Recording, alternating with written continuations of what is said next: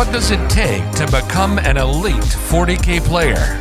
How do the top competitors overcome bad dice? The Competitive 40K Network presents Art of War, Unbroken. Insight into the game plans of the top players on the planet with your hosts, Blake Law and the Art of War coaches.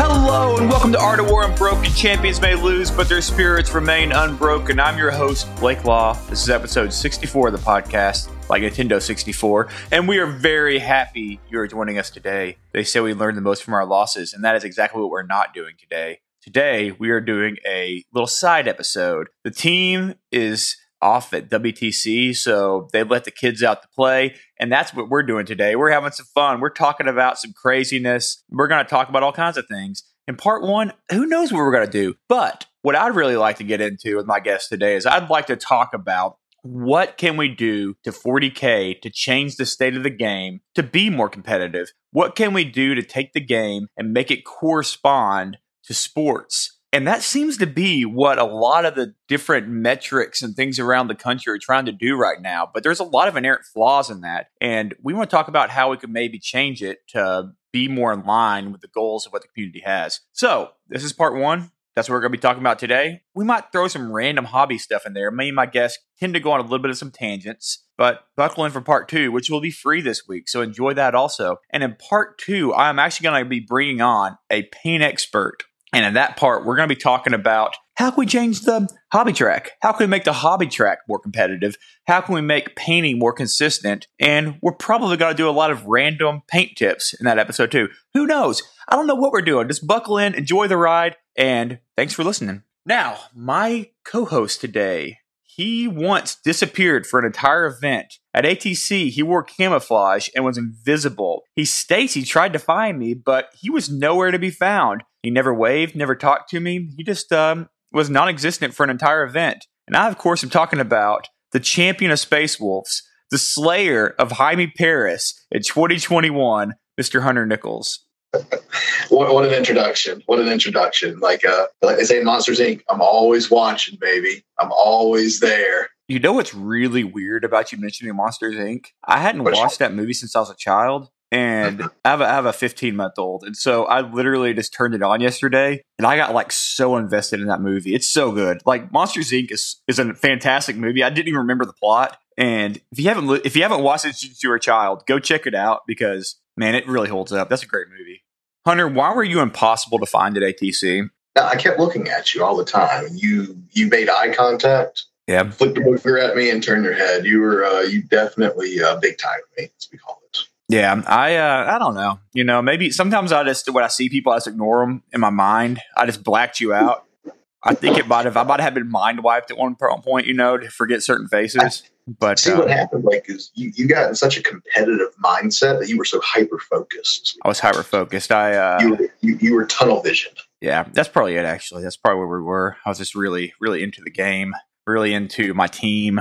I'd abandoned you because we were originally going to be on the same ATC team. So since I abandoned you, maybe my guilt like my brain, but who knows? Oh, now we're getting into the psychiatry. We're getting into it. You were guilt shamed. You were shamed. So I want to get into this. There was a poll that was released that was like, they asked a bunch of competitive players and they said, hey, I want you to make a top 20 list, not 25, top 20 list. And I want you to rank who you think the top 20 current players are. Really, no guidelines really. It's just like, who is the best players right now in 40K? Everything included, you know, all things considered, who is the best 20? And so these players all submitted their 1 through 20, and then they took that, and based on the number of votes, they ranked these people 1 to 20 with, I think, who they have number 1, Brad, and then number 2 was like Ogden. They kind of just went down from there. And, and they listed, you know, number of top number 1 votes and stuff and things like that. So my number 1 question is, so this looks very similar to what we consider to be like the coaches poll in the sports. And I'd like to just take a minute to kind of step back from that because we know that in college sports, there's 2 different polls, actually. There's what's called the coaches poll and what's called the AP or Associated Press poll. Yes. And I want to take a moment between me and you to just kind of explain how those work. I'll start with the coaches poll, and I'll let you kind of explain the AP poll here. But the coaches poll is they get the Division I teams. Every Division I team gets a vote, and they basically send this out to the coaches of these teams, and they rank their top 25. So they'll say Alabama football is number 1 in our books. They've won consistently. They've been there. They haven't lost a game. They've blown everybody out. And then it kind of goes down from there. And traditionally, if a team hasn't lost and they've played someone decent, they kind of maintain where they are.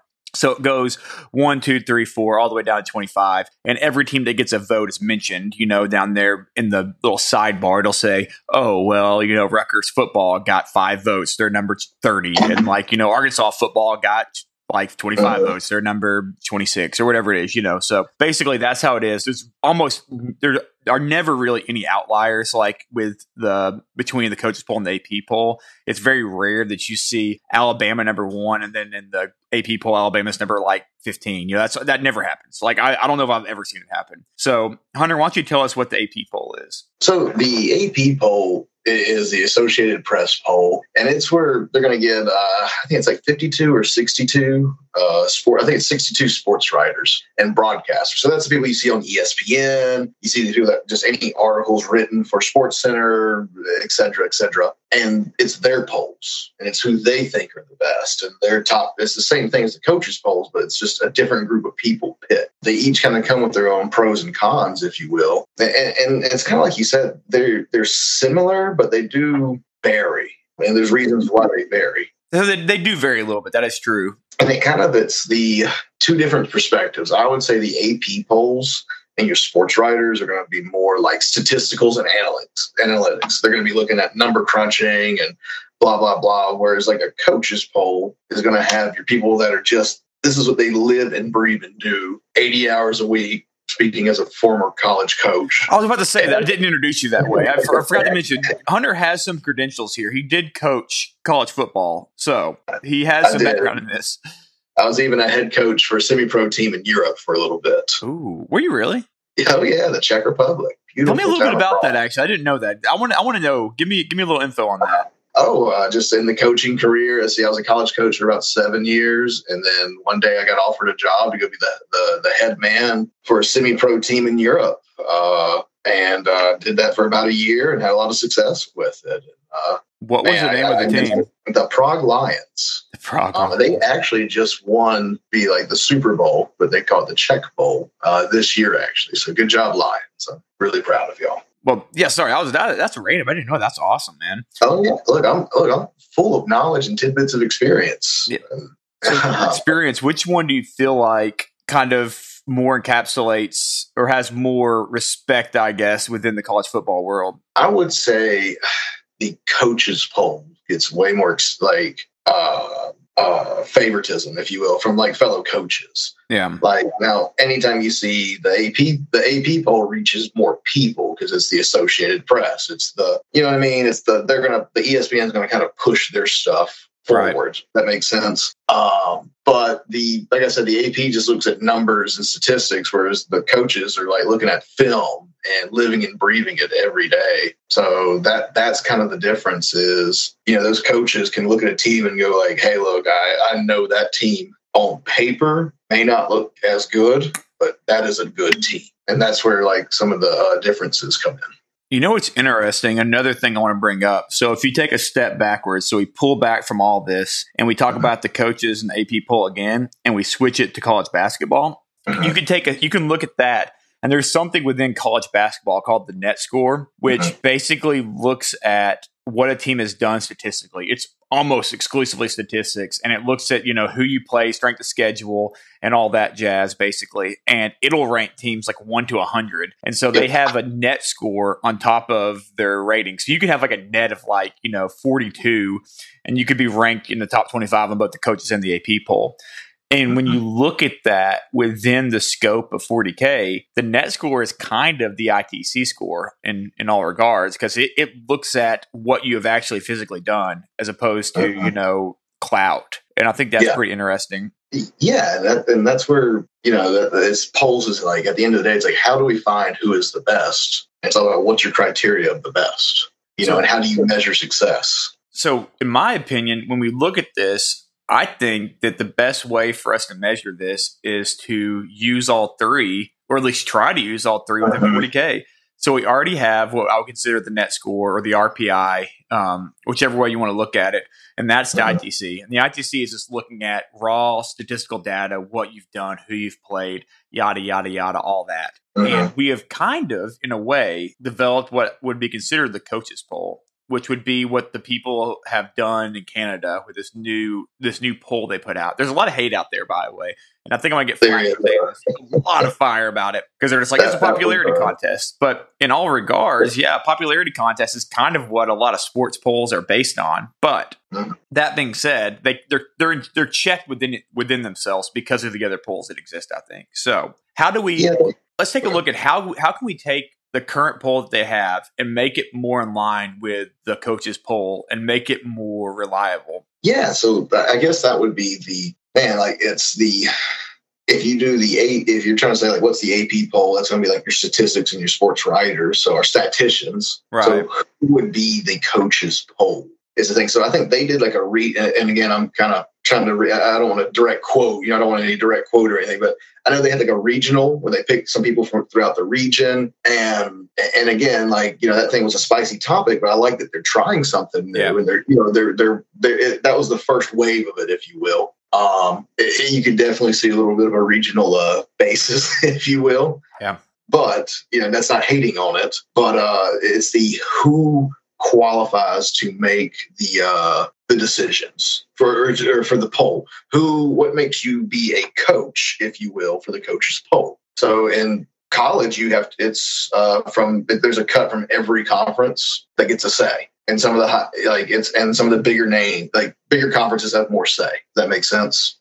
What I think that we should do, and this is just my opinion, is we use the ITC, which is like we said, kind of like the net RPI, and we look at the team section there, right? And we look at who's the top 50 teams, and we kind of look at the top 50 teams, where they from, and from there we do a geographic kind of layout, and we say, where are these teams from? And I think you'll find you've got a pretty good mix if you go globally on that, a pretty good mix across the country. And even if some areas are more represented than others, I think that's probably okay. Just because you still have between 50 and 100 teams would probably give you enough of a statistical variation to where you could say, hey, like we're getting a pretty even coverage globally. And you take that and you give a vote to each of these teams, and you give the teams a vote in this sense. I can see that. What about like another, hear me out, is you take, let's say, every major, because that was an American ranking one, right? Yeah. The one that just came out. If you took everyone that made top 10 in a major for a year, and there's going to be some overlap. You see what I'm saying? Like some people would be 2 or 3 times. That still just counts as one. That's why I wanted to say top 10, because if you said top 3, it may be like 5 people having a say in the country. Right. But if you say, like, let's say, if you're top 10, you're invited to be on the committee of coaches, if you will, because you've top 10 to major, and you have a vote. And, every quarter, you guys come up with a list of who you think is the best players, and you kind of look at some polls and see how people are doing in majors and kind of vary your list from there. I like that, actually. I like what you're doing there, because if someone top 10's a major, they're probably pretty dang serious about this game. And so they want to see, a reliable top 25 poll. Because if you get like the top 100 ITC teams, you're going to get teams in the 90s or whatever that are kind of just like, let's just push our agenda. We don't really care about anything. Here's 25 players from, Nebraska. You're like, oh, okay, well, that just throws out all of our data. We just got to throw that one out. But I like that. I would say like the top 10 players in every major. Like I said, there's going to be some overlap. A lot of them know each other and have played against each other. Yeah. To be honest. So they can give kind of that honest opinion of, it's like, not to brag, I've top 10 the major, and I've played against a lot of the people that was in that list that came out, that top 20 list. And and even some people that got some votes for it, I can definitely say like, hey, some of these people, should be in it. And I don't know, it's just, I feel like you can have a little bit of say because you've been in a lot of, a lot of the, I hate to say the crowd that gets those top 10s. I actually love that. I love that idea a lot. I think we should avoid crossover between teammates, though, because I think you're going to get a lot of inbred voting there. A lot of people voting for the same people. Maybe you go down and say, hey, this person, and maybe they collaborate. You say, now your team has gotten a bid to do a vote? Sure. So you could do like a top 10 placings at these are team only. Like I bring a team of 5 people, or I'm in a team of 5 people, and I top 10 one major, and another teammate top 10s another. One of us gets the vote, not both, is what you're saying. I mean, that's something to kind of a stipulation. Then it goes to like you have to declare your team for the year. Like you can't swap teams. Oh, I think that should be a thing out the gate. Yeah, I agree. I think that should be like established. Mm-hmm. Mm-hmm. I guess you could get kicked off a team. That's different, but But that's just something I think that was the big question to get back on topic, when that poll came out, is they were like, well, who got to determine these people to make the decision? What was the qualification to be a coach on the coaches poll? Because then, when it came out, everyone was like, well, why wasn't I asked? And why wasn't I on the poll? Everyone's going to, no matter what you do, they're going to ravel a little bit. There should be defined criteria. I agree. I love that they did this, by the way. I want that on the record. I love that they did this. I'm all about it, and it's putting the question out there. So if you don't like what they did, what does it matter? It's only as important as what people take it into consideration. I look at that list. I say, yeah, these people are probably top 20 people. That's fine. But do I put a lot of stock in it? Absolutely not. I'm not saying this is the end all list. But it's put the conversation. You got all the top 25 lists, and you got a check from Walmart for $1,000, and we're like, whoa, how come I didn't get $1,000 check? Yeah, right. I think that it puts a question out there, and I think that it allows us to say, how can we take this game and make it more popular competitively, which I think most people want. Most people want that. Most people want to see us on the front page of Twitch, and if you're being streamed, you're getting 10,000 people watching you. That'd be cool, right? I think that's what most people in this hobby would like to see. Now, the AP poll, the AP equivalent, I have a lot of thoughts on this. And my first thought is we look at the top probably, I don't know, you have to have a lot of numbers, right? You got to have a lot of data in order for anything to matter. So I think we look at, I'm just going to throw a number out there. There's probably a more statistical way to analyze this, but you look at the top 100 stores globally that do events. And I'm not sure how you find that, but you find the stores doing the most Warhammer. And each of those stores gets a vote. Like when you say do events, you mean someone holding events. So you'd have to say like GW has to have a vote. Like FLG would have to have a vote. Yeah. Wars. I don't know all the again the criteria. Nova would have a vote. Depth would have a vote. You got the London GT has a vote. Some of the Spain has like a million big tournaments. So one of the Spain ones, Poland, Sweden, all these global tournaments that are big. I feel like with this one, you have to be geographically spread. So you definitely you don't want to put 50% of them in the US or anything, but you spread Australia, you have a lot. Australia just won the WTC. Of course, Australia has several votes there too.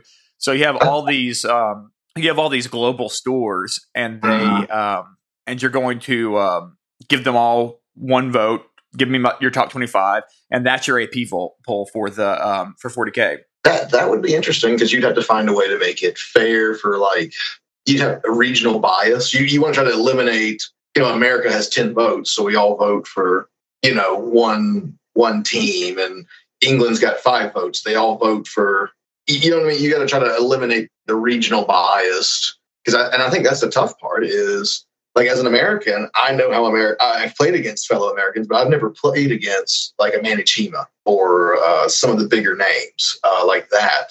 So I don't know, you know what I mean?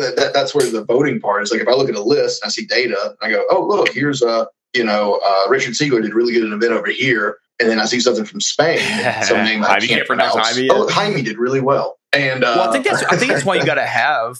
That's why you can't just have the coaches poll, right? That's why you have to have the AP poll too, because it'll give you data that maybe you formerly did not have. And over time, as these two polls kind of exist, that people look at them, I think you'll find something strange happening where you don't know. For example, you don't know who Jaime is, but you're like, Jaime's been in the AP poll for 2 years. Who is this guy? You learn who he is. And over time, you follow him. You say, when the people in the U.S. are making their poll, they say, maybe I want to put Jaime in my coach's poll. Maybe I know that he's been doing so well globally that, that's it, Sure. That's why I do like the the poll that came out not too long ago was regional, and they didn't try to do an international poll. I think you got to start regional and maybe then the coaches polls. Maybe the coaches polls are separate. Maybe you have a coaches poll for U.S., Australia, Western Europe. You have all these. You have coaches polls across each major area, and that way you have those individual ones, and then the AP is global. That I think that's the a good way to look at it, because coaches are going to know their local area, they're going to know their local meta. They've probably played against each other. And it's just like I said, it's like, oh yeah, I've played against some of the American names, but I've never been to the London GT, so I don't know those names, and I can't compare. You know what I mean? If you were to ask my players, like, Hunter, give me the top 20 players in the world, I'd be like, well, a lot of them I'm going to say are Americans because I know. Yeah, exactly. That's my experience and my bias versus I know, I also know as a human that there's a lot more than the top 20 here in America. There's a lot of international from the country of Poland players. Zero. But I don't know who they are. And they just almost won the WTC.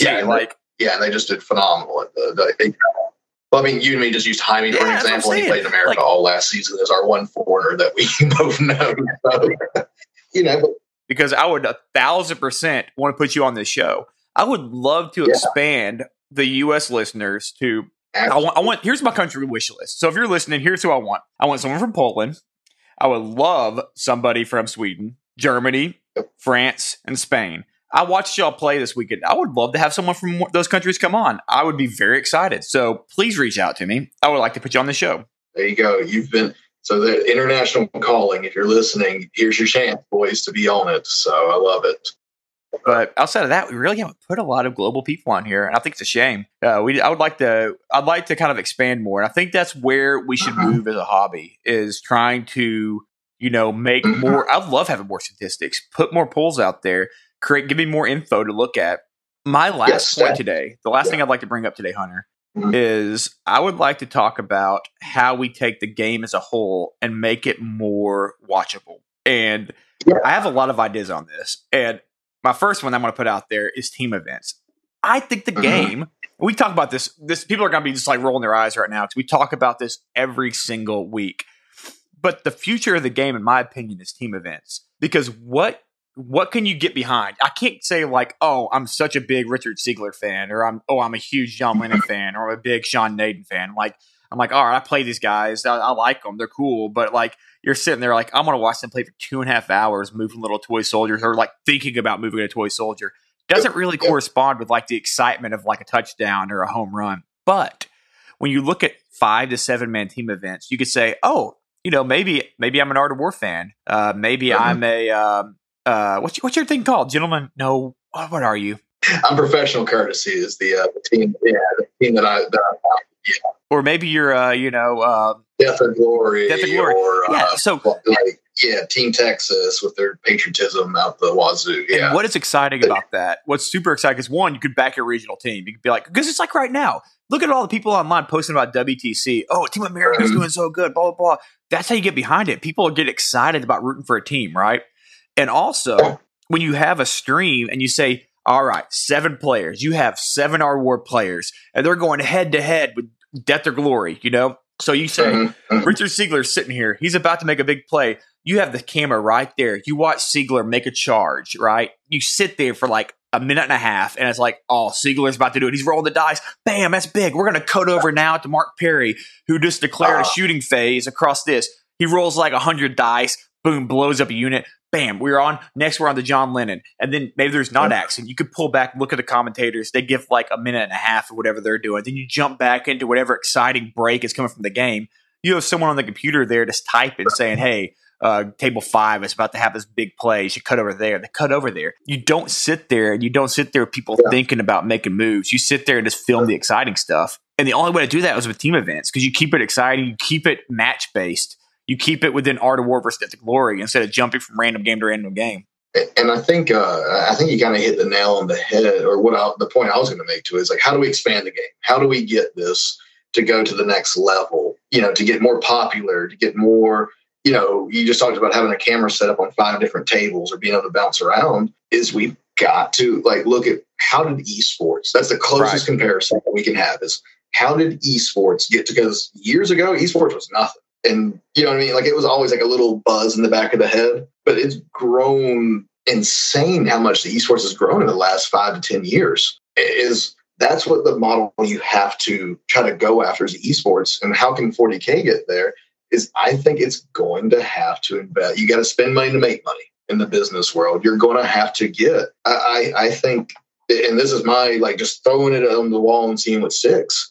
I think you have to get like every event, every big major event has to be streamed and streamed well, and has to have commentary and commentated well, and has to have the ability, just like you said, to bounce around. Like at team events, it is hard. Like you got a stream set up on one table and then go to another table. You got to have people working behind the scenes, if you will, to say, hey, what's the guy with War Games Live? I know you're talking about. I'm blanking. Sorry, my gosh.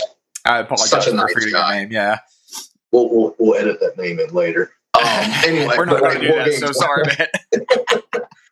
But like, so I think what kind of get back to it is that GW, and I'm just saying GW's business model, but like whoever is wanting to take the show and charge it needs to have a full-time stream guy who goes to all these events and just blows it out the water, and have every now and then have like the fact that we had LVO not too long ago, and who's the big Custodes player celebrity? You're killing me, man. You're putting me on the spot with all these names. What's he play? He's Superman, isn't he? Didn't he play Superman or something? Oh, we're talking about Henry Cavill. Yeah. Okay. Yeah. I thought you were talking about like a random player. I was like, I think Steve Trimble did good with like Custodes. I don't know, man. You're messing with my head. The fact that we had the world's largest event not too long ago, and maybe they did reach out to him, I don't know, but what an opportunity. There's a few other celebrities that play 40K. Get them to come to a guest, just show up for 10 minutes. You know what I mean? They're going to fly him in. They're going to pay for this, but just get him to share it on Instagram and his clout and on Twitch and all this stuff, and it is a popular game with some big names that play it. Get them in there and then try to find some sponsorships. Like, why don't we have, Miller Lite, the beer of 40K? That's your hookup, man. You got the liquor and beer hookup there, man. We gotta get that, like drink the high life, from the hills of from the deserts of Ball, or whatever. We got tap the what's a mountain range of 40K?